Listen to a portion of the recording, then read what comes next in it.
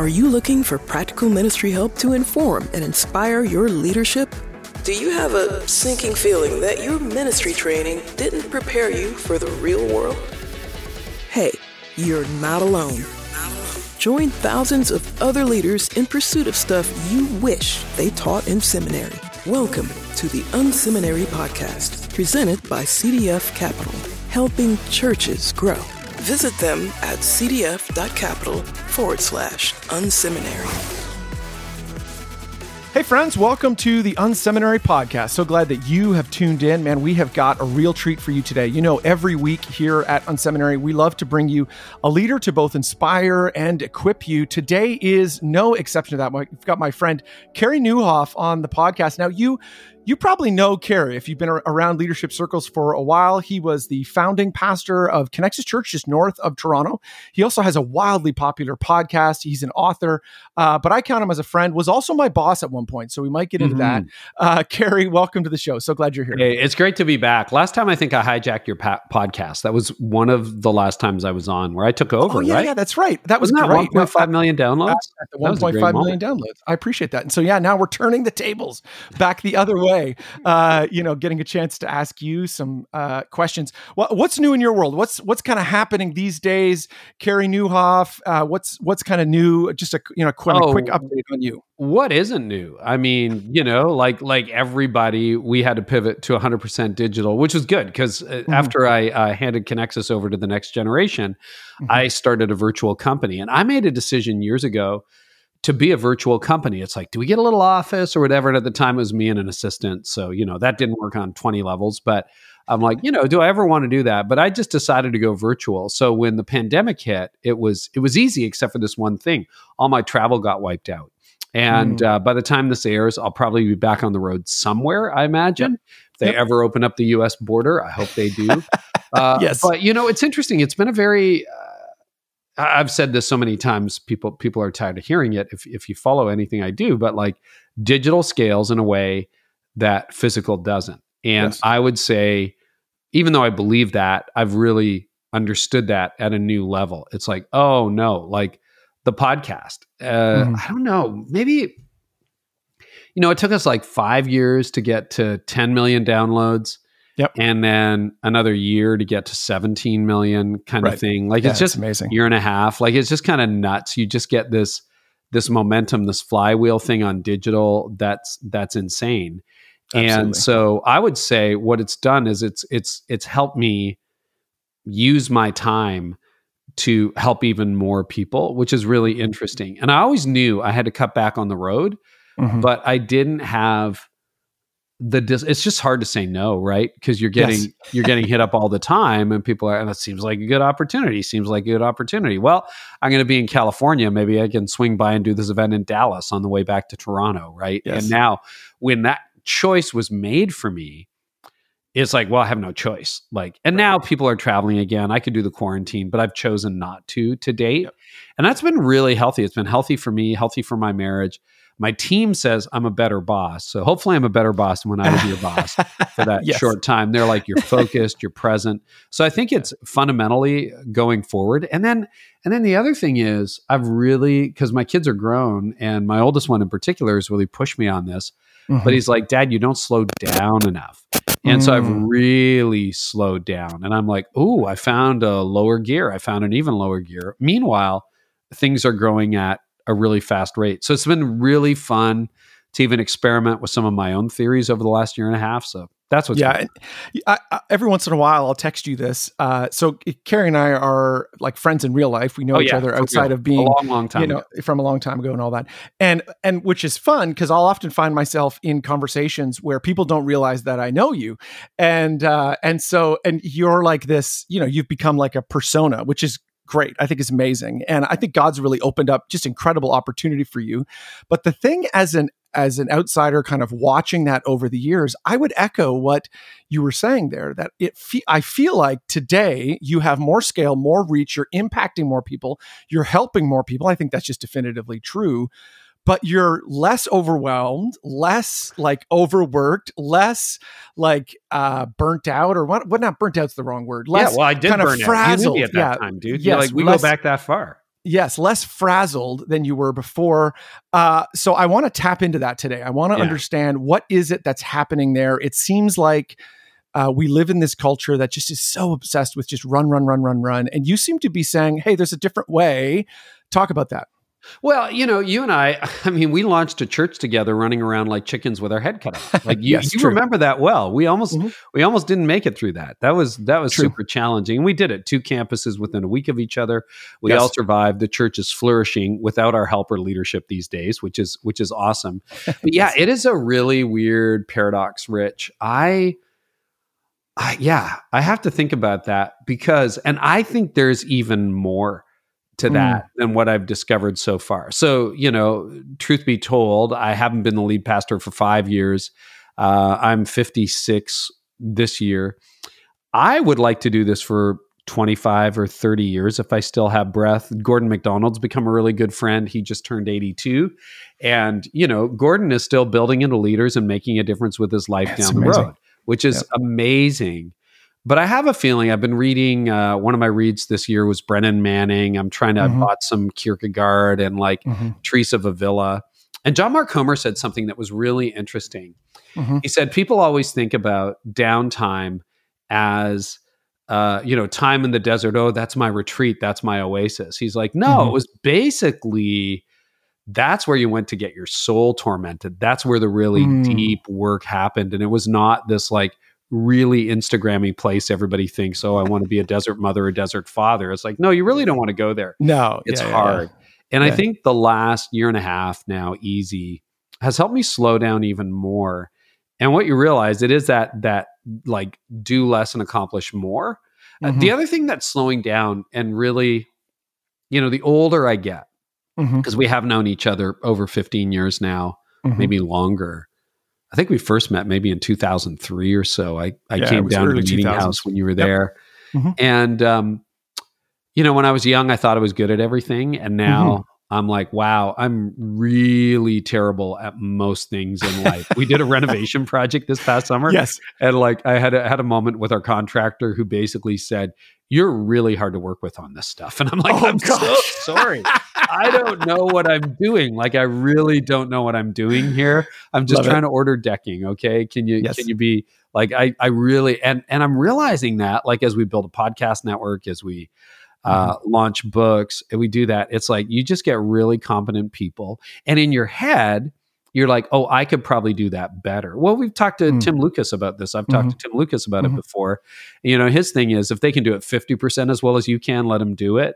Sure. I'm maybe more like a 70 or 80% guy. I'm a little more control-y than Tim. But again, control and scale are opposites. You can't have total control and grow things. And so I'm learning to trust my team more. And I think a lot of that comes through the silence, spending my mornings for an hour, sometimes an hour and a half, no interruptions, just me with scripture, doing some reading, praying, reflecting, and then sort of moving into the day, knowing full well I probably have 3 to 5 productive hours in me, and the rest is kind of scrambled eggs. Yep. And how do I do what really moves the needle? So I very narrowly, basically at the end of the day, I'm a communicator. That's all I am. That's what I can do. I can barbecue. I can do a bit of barbecue. We'll get to that. Now, so let's talk about that. So I would totally agree with you. I've joked as I get older, same thing. I'm like, I actually have a very narrow bandwidth of skills. I'm actually not very good at many things. There's a few things I'm good at, and that's really it. But what would you say to a younger leader, particularly on trying to discover that? How does someone find that? How do you figure out, hey, this is the 1 or 2 things I should really be focusing, the bulk of my energy on, the bulk of my time on? So a couple ways to do it. Think of it as a Venn diagram with concentric circles. Okay. So one would be, what are you truly gifted at? What is natural for you? So you, Rich, you have a really creative mind. You spot trends. When you're working in service programming, you have some really great creative ideas. I would say on the creative side and the strategy side, that would be a gifting for you. Another thing you would look at is, are you energized by it? So I have a really weird career. So when I was younger, if you asked me this question at 29, Carey, what are you best at? I would be like, I don't know. I have no idea. But what did I do? So at 16, I walked into a radio station, got a job. They hired me. I did radio for 8 years. Then little entrepreneurial Carey in high school decides he wants to be a newspaper columnist, start writing a newspaper for a local syndicate of newspapers, and was a columnist at like 18, 19. That's a weird thing for an 18, 19-year-old. I didn't know that. I've never heard that I don't before. talk about it a lot. That's but amazing. That's so cool. I think my mom still has all the clippings. But yeah, I had a weekly column all across Simcoe County. So you know where that is. We live in Simcoe. Anyway, it was all really of Simcoe, just big covering deal. the entire All region. Simcoe. From Tiny all the way to Oro. Tiny, Tay. I mean, we did it all, right? Elmvale. We covered Elmvale, man. I was there. So anyway, then I went into radio in Toronto. Then I went into law, but I was really drawn to the courtroom side. Then I felt a call into ministry, went into ministry. What was my favorite part of the job? Communication. Then I started writing for fun. Then I started a podcast as a hobby. And then what does all that have in common? It's communication. Right. So you will there's almost a center line in your life that you're going to keep coming back to again and again. Maybe it's design. Maybe it's, I just really love being with people. I just love being with people. I love doing, maybe for some of them, it's pastoral care. Maybe it's operations or budgets or spreadsheets for your audience. Like, what is that center line in your life that no matter where they put you, you keep coming back to it? Because that's probably a clue to how God wired you. And then the third thing, and this is really important, is what produces the greatest results in your life. So I discovered as a communicator, if I was communicating well, then our church tended to do better. And if I was communicating poorly, if I'm communicating well now, if I'm writing decent blog posts, if I'm hosting really good interviews, guess what? We are able to help more leaders in the current phase of my life. And if I'm arguing well in a courtroom and my client wins, well, that's good for the firm. It's good for the client. So, that is what you want to look at. It's not just what do I like doing? Because I really like barbecue, but I'm not going to make a living at it. Like, that's not really moving the needle. It's moving my belt line. That's about it. Yes. And so you've got to look at like what is going to help your organization win. And you will start even in your 20s to see patterns along those ways. So it's your passion, your gifting, and then what gets rewarded, what I call impact. So what is having the greatest impact? And then you'll realize it's a Pareto principle. 80% of what you do isn't really producing that. 20% is. So you should spend 80% of your time doing the 20% of things that really move the needle.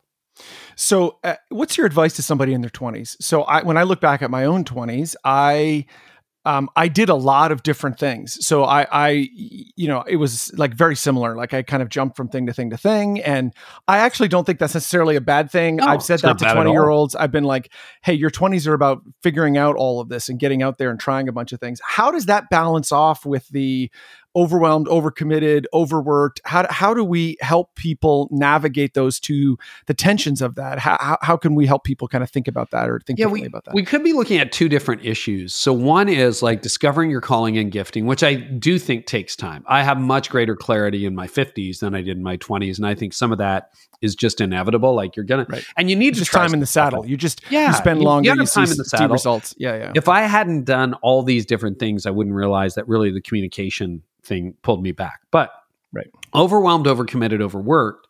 The challenge with that is there are so many opportunities. Like the problem is the sky is the limit.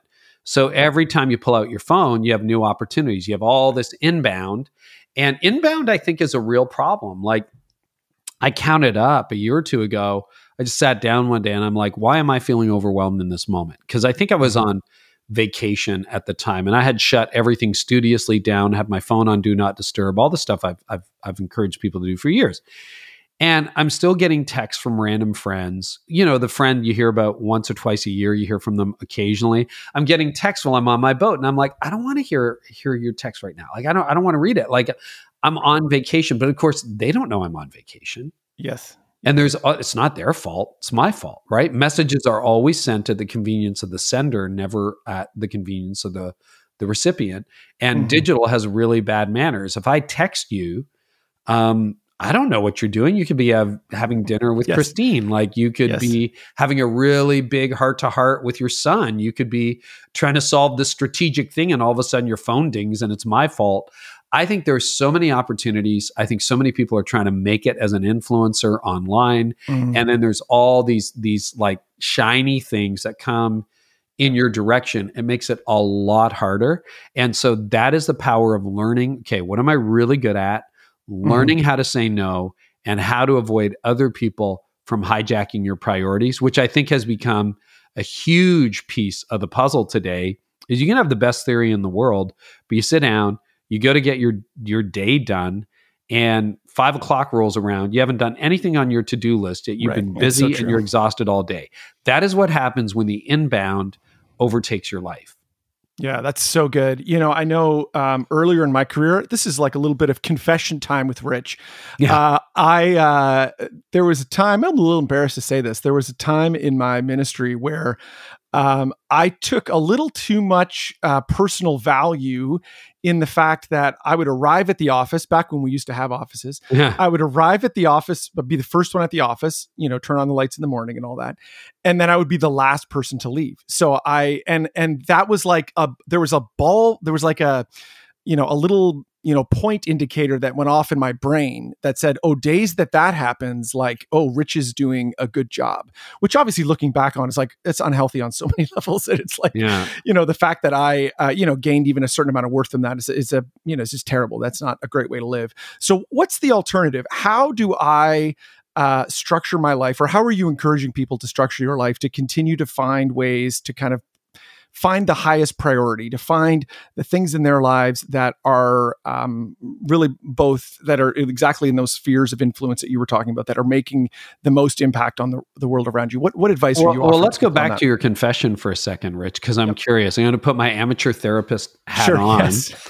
Why did you do that? Like, did you feel guilty? I don't know. I think so. I think so. I've spent time talking to a counselor about this. I do think that there was a thing where I, at a spiritual level, I got mixed up in my head.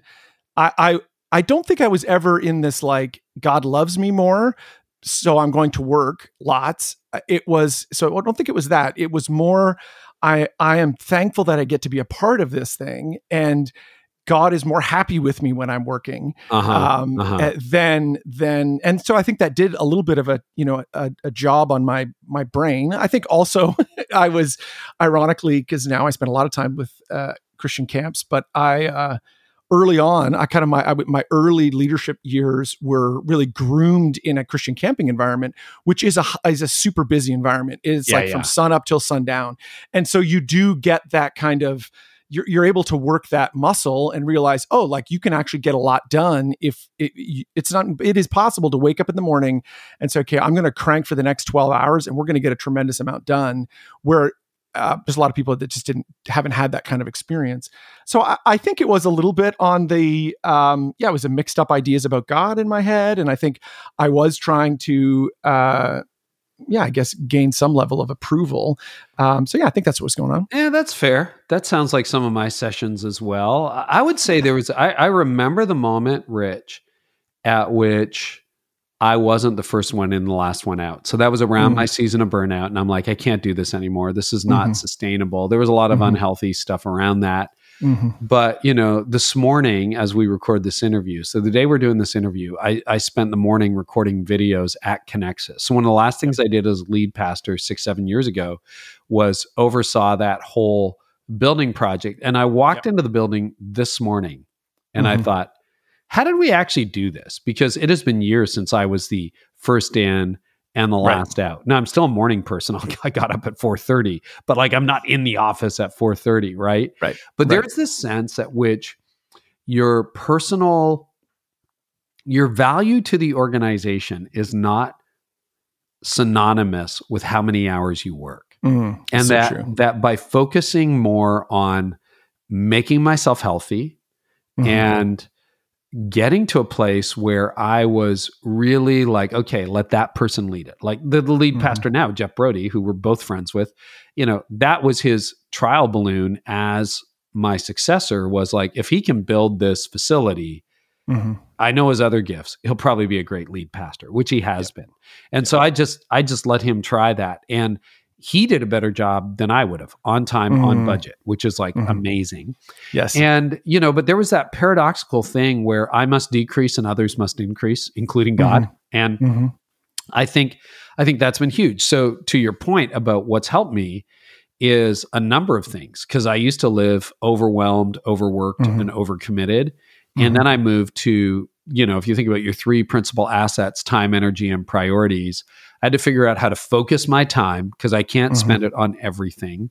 And then I had to figure out, how do I leverage my energy? That was the biggest game changer. And then how do I avoid my priorities from being hijacked? So with energy, really, because I did time management, there's a million books out there, a million apps, and I got good at it. But the problem with time management is you're managing a fixed commodity. Like if I gave you $10 and that was like, here you go, Rich, you're loaded now, $10 or whatever, and you're managing that $10, there's only so much you can do with $10, right? Especially today. Yes. It's like, wow, you could get a little more efficient. Good. You saved another penny there, Rich. Good for you. But that is not going to get you like astounding returns. But when I started managing my energy and paying attention, when you're burned out, which I did in 2006, you have no energy. So you don't even get out of bed. I did get out of bed, but like I was dragging my knuckles all day long. And I'm like, wow, I never had energy drained from my body like it did when I was burned out. And I'm like, I got to manage this thing. It's a precious resource. And so what I ended up doing was really starting to pay attention, become a student of myself. And I realized I'm only really good a few hours every day. Like if you really look at my peak capacity, and now I would catalog it as 3 to 5 hours a day is when I'm kind of at my best. Right. And other than that, I got a couple hours a day where I'm at my worst. Usually for me, it's 4 to 6 p.m. Some days I can MacGyver that a little bit and like get out of that and be better. But, most of us have those 2 hours a day. It could be in the morning for some of your leaders. It could be, after 8 o'clock at night where you got toothpicks keeping your eyes open and you're exhausted. And then you got a lot of stuff in the middle. And I've divided my day into 3 zones: green, yellow, and red. Green being, I'm firing on all cylinders, writing great content, hosting great interviews, I'm on. Red being, I'm exhausted, please send me to bed. And yellow being everything in between. And what I've discovered is doing what you're best at when you're at your best. Taking that thing we talked about earlier, my communication gift or whatever your gift is, doing it in your green zone when you're at your best. That is when you start to leverage that high energy. That is where the exponential returns begin. Love this. So friends, as you're listening in here, this nugget here, so I've seen Carey not only lead this, but talk about this so many times. And I have come back to this time and again. How do I realign my day, what I'm actually doing, so that I ensure that the most important activities, I'm doing those when I'm at my best? And it has been a game changer for me. And so I'm glad that we're talking about this. Carey, you've actually released a book that's coming out just very soon. So you've written a book that's coming out really soon that's called At Your Best: How to Get Time, Energy, and Priorities Working in Your Favor. And I'm assuming that this is a fantastic book. Everyone should get it. You know that I don't have a lot of authors on. We'll get to that in a minute.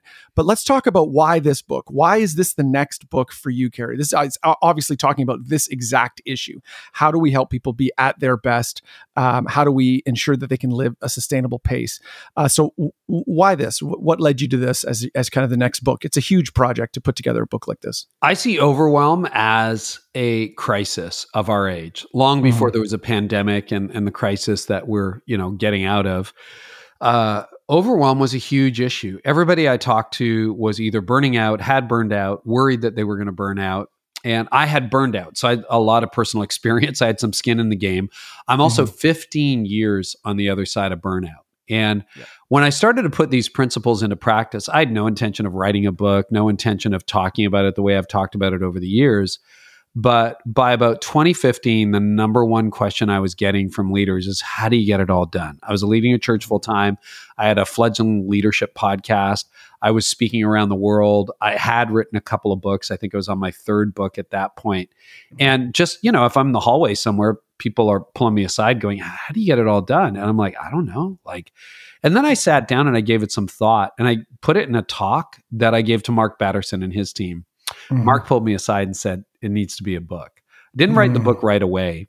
I did a course called The High Impact Leader, which some of your leaders may have been through. We've had the privilege of probably training 5,000 leaders in that system. And then when I was looking at the next book, realizing that this epidemic was getting out of control, I took everything I've learned in the last 15 years, introduced a whole lot of new concepts, refined it, honed it, polished it, and then put it in book form to make it accessible. So that's why I wrote the book. And honestly, I feel like this is a life message. Like if I live to be 80 and you interview 80-year-old Carey on whatever podcasting will be, I hope I'm still talking about learning how to live in a way today that will help you thrive tomorrow. Because if I had known that when I was 30, I wouldn't have messed up my 30s the way I messed up my 30s. And the way I am right now, like I have more energy in the tank at 56 than I did at 26. And I'm excited about the future. Not everything's perfect. Like I still have to come back to these principles all the time.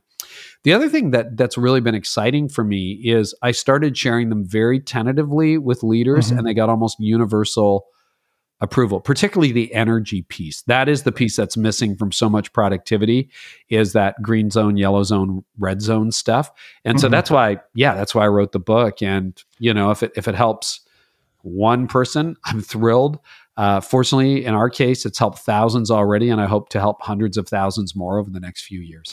Yeah, I think this is such a core idea. One of the problems with time management, one of the problems with it, when you get good at that, what you have at the back end of that is just more overwhelm, because what you're doing is you're just jamming more into your schedule. You figured out how to go. And I've lived this. I was like, was at Liquid Church. And one of the things we did was I'm going to take this experimentation.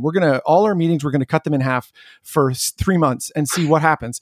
And so sure enough, we got the same amount of work done, but what we did with that other time was just jam more stuff in. We just kept ratcheting up, as opposed to saying, wait a second, how do we align our energy in the right way to get the most done? And again, I hope tons of people pick up, this book. I think it's going to be super helpful. When you think about the people who are reading this book, when you think about who is the persona, who is the person in your brain you were thinking, this would be super helpful for this kind of leader, this kind of person, who were you thinking of when you I was thinking of a leader in his or her early 30s, maybe somewhere between 28 and 32. You kind of got your 20s behind you. You've got a lot going on. Perhaps you found a life partner. Maybe you're thinking about kids, having kids. You're at that settling down point. And maybe you started something. You're at the top of the organization, or you're moving on up. You're in an executive director role, executive pastor role, some kind of creative leadership role. And you're kind of caught in between, because you got a boss, but you've also got your own life. And then you probably have people who report to you. And that's hard, man. Like, two of the people who worked really, really closely with me on this project, couple of editors, one had a newborn daughter that had some health challenges. Another one had a 15-year-old daughter who had some very significant health challenges. And we walked through the multi-year editing process together. And one of them said to me, my whole life feels like a yellow zone right now. And, we obviously, working as closely as we did on this project, I was able to do a little bit of coaching that really helped him with that. But I look at that, and by the time I hit 40 and I burned out, I, hadn't thrown my marriage in the garbage, but it was close, and I wasn't the father I wanted to be. And if I can save some heartache for a lot of people, John Acuff is a really good friend, has become a good friend.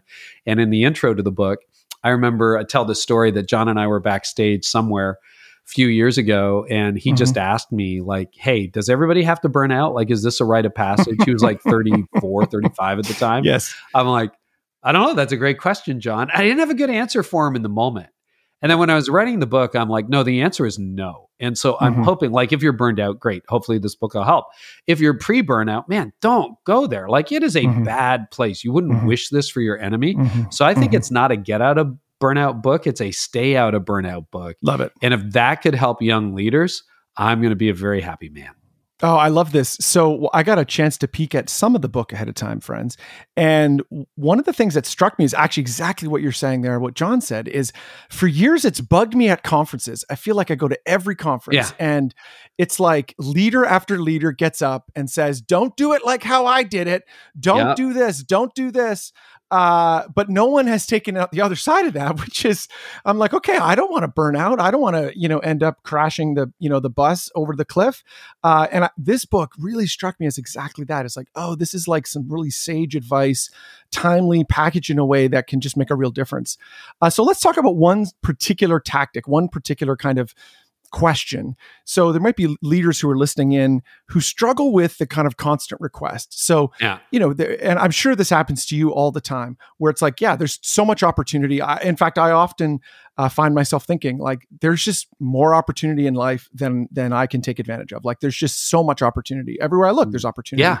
But man, I feel guilty saying no. So how do I say no to someone? What does that look like? How have you done that? How do you coach people to say no? Just at a real practical kind of granular really level. Practical level. It's something that I call, and I talk about it in the book, I call it categorical decision making. So here's a hack for categorical decision making. It's a priority. You decide ahead of time what you're not going to do, and it makes it so easy. So one thing you can do is just decide, like you did, okay, we're not going to do meetings for X. So years ago, I got rid of a pick my brain meeting. You ever have those meetings? Some of your leaders are in there right now where it's like, this guy just wanted to have coffee with me, so I went for coffee. It's like, what is the purpose? So you can be like, I just don't do that. I made all kinds of categorical decisions, particularly in the last 5 years, like no early morning flights anymore. Why? Right. Because it requires me to get up at 3 o'clock, 2 o'clock in the morning to be at the airport on time, fly internationally. I'm exhausted by the time I get there. That's hard to recover from. Okay, so I don't do that. I fly in a day early, whatever. Another thing, I don't do meetings on Fridays. There's a categorical decision. So if somebody asks you for a meeting on Friday, you're like, oh, I'm not available Friday. But then you always have Friday free. Another thing you can do, types of people that you respond to. So for example, you have opportunities.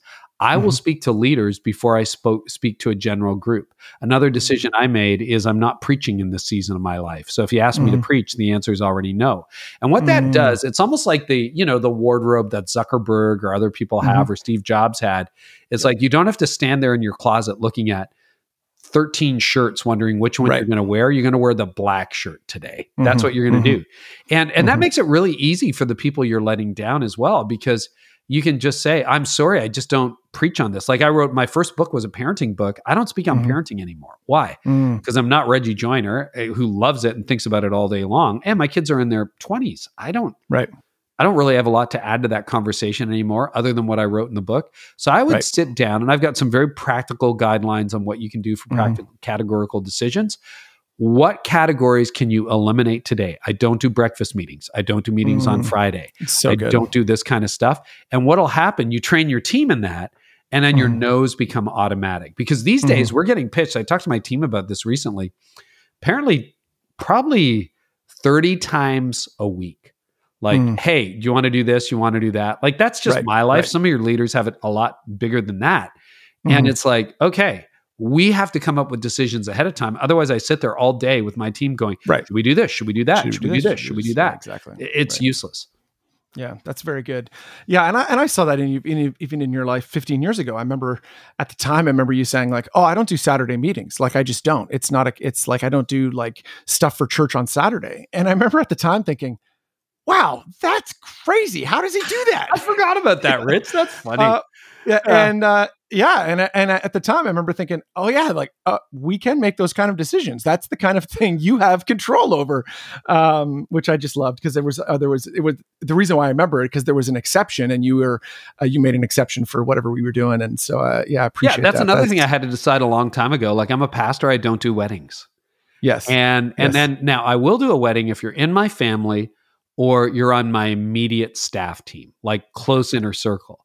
So what that does is it reduces it to about 24 people. And then if people go, well, that's not fair, I'm like, well, we have a system for weddings. And frankly, if you want to become part of my family or you want to start as my assistant, let me know. We'll have that conversation. Then maybe I'll do your wedding. But in the meantime, there are lots of people who do your wedding. That's not my principal gifting. I'm not wired as a pastor. Yeah, that's not my thing. Love it.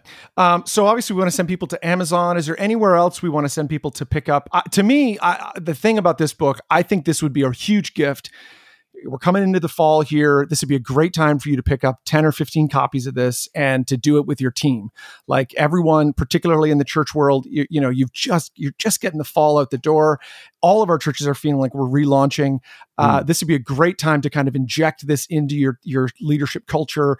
You know that he's dependable. He's a great brand. You know he's going to deliver. It's going to be a great book for you to do, I think, as a leadership book. Is there anywhere else that we want to send them besides Amazon to pick up copies? Yeah, sure. If you go to atYourBestToday.com, we are trying to support a number of booksellers. There's like an IndieBound link where you can find a local independent bookseller, Barnes & Noble, Amazon, obviously. But here's what we have.